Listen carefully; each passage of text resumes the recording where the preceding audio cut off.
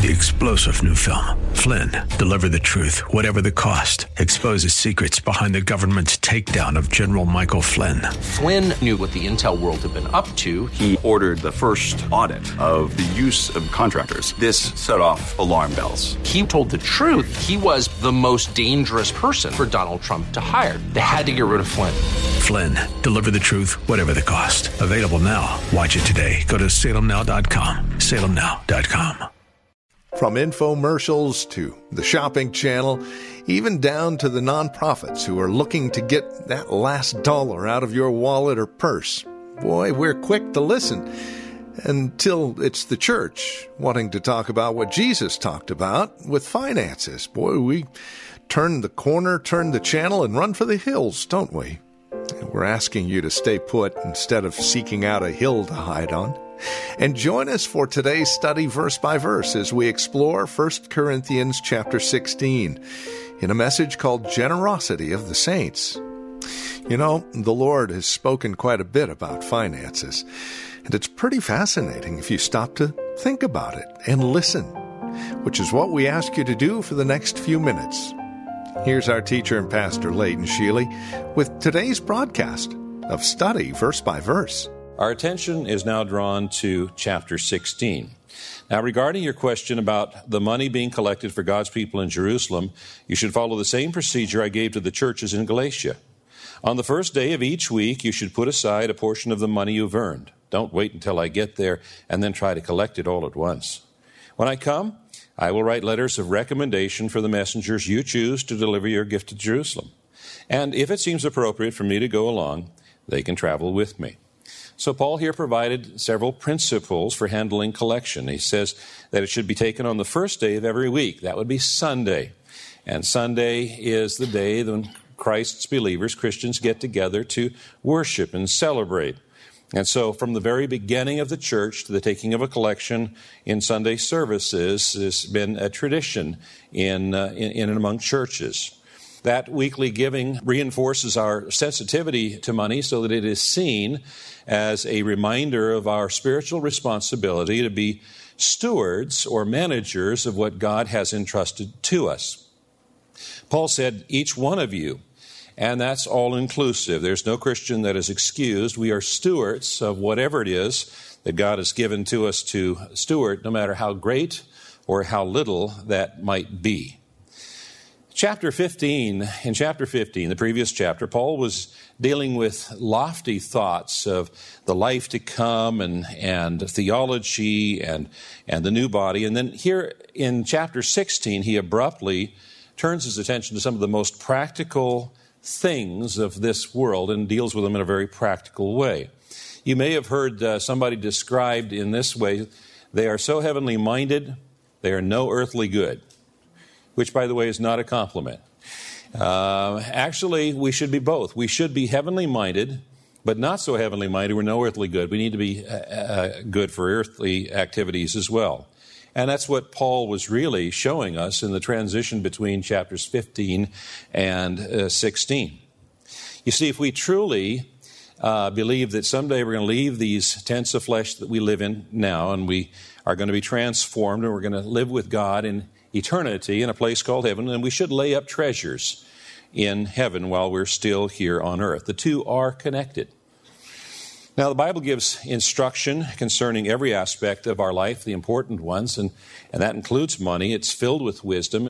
Jesus said in Matthew 6:19, "Do not lay up for yourselves treasure on earth, where moth and rust destroy and where thieves break in and steal, but lay up for yourselves treasures in heaven, where neither moth nor rust destroys and where thieves do not break in and steal. For where your treasure is, there your heart will be also." So Jesus said we should lay up treasure in heaven. But how do we do that? Well, Jesus gave us the answer. Matthew 16:27. "For the Son of Man shall come in the glory of his Father with his angels, and then he shall reward every man according to his work." So what Jesus said is when he comes again, he's going to take us to be where he is. Now we call that place heaven, and he's going to pass out rewards, heavenly rewards. And the basis of the distribution of heavenly rewards is going to be every man according to his works. What works? Well, the works that are performed in this life. So the choices that we make in this life affect the rewards that we're going to receive in heaven. And Jesus is so looking forward to passing out rewards that it's the very first thing on his agenda when he returns. Now, the first principle in laying up treasure in heaven is to understand that God owns everything. We're merely managers of what God has given us to manage. Remember, last week's homework was to, if you chose to accept it, was to daily remind yourself, perhaps standing in front of a mirror, saying that I am an investment manager for God. And that's something we probably are not used to, so we got a little practice in. Last week we turned to a few neighbors and we said, I'm an investment manager for God. I think that's a good exercise. Why don't we do it this morning? Why don't you turn to a few people and say to them, I am an investment manager for God. Go ahead and do it right now and get some practice in. I'm an investment manager for God.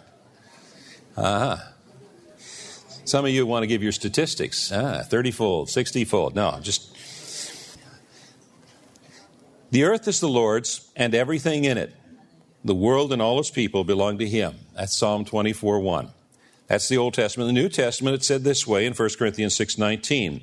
You do not belong to yourself, for God bought you with a high price. You have been redeemed.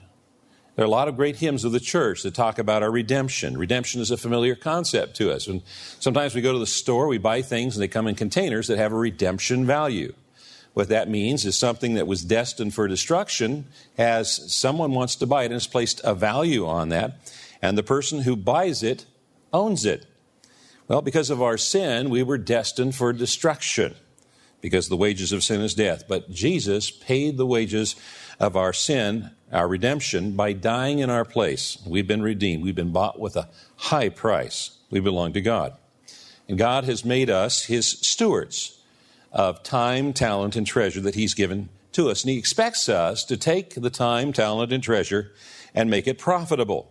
Jesus made this clear in the parable of the three servants found in Matthew chapter 25. He said, again, the kingdom of heaven, the kingdom of what? Kingdom of heaven can be illustrated by the story of a man going on a long trip. He called together his servants and entrusted his money to them while he was gone. He gave one 5 bags of silver, 2 bags of silver to another, and 1 bag of silver to the last, dividing it in proportion to their abilities. He then left on his trip. Now, the story continues by telling us that the servant with 5 and the servant with 2 invested and doubled the amount that had been given to them by their master. And when the time came for reckoning, the master was full of praise for these servants. But that was not true for the servant entrusted with 1 bag of silver. Then the servant with 1 bag of silver came and said, Master, I knew you were a harsh man, and harvesting crops you didn't plant and gathering crops you didn't cultivate. I was afraid I would lose your money, so I hid it in the earth. Look, here's your money back. But the master replied, you wicked and lazy servant. Ouch. If you knew I harvested crops I didn't plant and gathered crops I didn't cultivate, why didn't you deposit my money in the bank? At least I could have gotten some interest on it. And then he ordered, take the money from this servant and give it to the one with 10 bags of silver. To those who use well what they are given, even more will be given, and they will have an abundance. But from those who do nothing, even what little they have will be taken away. Now throw this useless servant into outer darkness where there will be weeping and gnashing of teeth. So Jesus taught us that we are stewards of what God has given us, and he expects us to work with that, with our time, talent, and treasure, that he owns everything. We're just managers of what he has entrusted to our care. And that if we manage well, then the Bible says we're going to be rewarded. God owns everything, and that includes the tithe. Leviticus 27:30 says, and all the tithe of the land, whether of the seed of the land or of the fruit of the tree, is the Lord's. It is holy unto the Lord. And concerning the tithe of the herd or of the flock, even of whatsoever passeth under the rod, the 10th shall be holy unto the Lord. Now, the word tithe means 10th. The tithe is the Lord's. And to take something from its rightful owner is theft. It's called stealing or robbery. One of the 10 Commandments says, thou shalt not steal. And that law not only applies in our relationship with other men, it also applies in our relationship with God. Please turn in your Bibles to Malachi chapter 3. Malachi chapter 3. Malachi is the last book in the Old Testament. It was written about 400 years before Jesus' life. And through the prophet, God said in Malachi 3:7, "Return to me, and I will return to you, says the Lord of hosts." Have you ever felt far from God? I think from time to time all of us do. But think about it. The Bible says God is the same yesterday, today, and forever. So God doesn't move. If we feel far from God, who is it that moved? It's us. We have an invitation to move again towards God. "Return to me, and I will return to you, says the Lord of hosts." But you say, how shall we return? How do we get close to God? And God answers, "Will man rob God? And yet you are robbing me." But you say, how have we robbed you? In your tithes and contributions. You're cursed with a curse, for you are robbing me, the whole nation of you. Bring the full tithe into the storehouse, that there may be food in my house. So the Bible teaches that if we tithe, we will be blessed. If we do not tithe, we will be cursed. Tithing has a profound effect on our relationship with God. And so it's really important for us to know what the Bible has to say about tithing. Now, there is confusion in teaching prevalent among even outstanding church leaders and theologians. For instance, some have taught that tithing is only mentioned in the Old Testament. It's not a part of the New Testament practice. Others have taught that tithing is related to the law of Moses, and since Christians are under grace rather than the law, it doesn't apply to us. But let's look at those arguments in light of Scripture. And we'll begin with the second argument, that tithing was related to the law of Moses, and since Christians are not under the law but under the grace, then tithing doesn't apply to Christians. I think it's important for us to understand that tithing is one of many forms of making an offering to the Lord. Actually, when the scholars go through, they estimate that the number of offerings add up to about between 32 and 33%. Tithing is only one of those forms of offering. So when and where did offerings, of which tithing is a part, begin? And the answer to that is found clear back in Genesis chapter 4. Which is where we will begin the week next week, here on Study Verse by Verse, as we explore, once again, 1 Corinthians 16, generosity of the saints, and what the Lord is telling us when it relates to our finances, giving, tithing, offerings, all of that.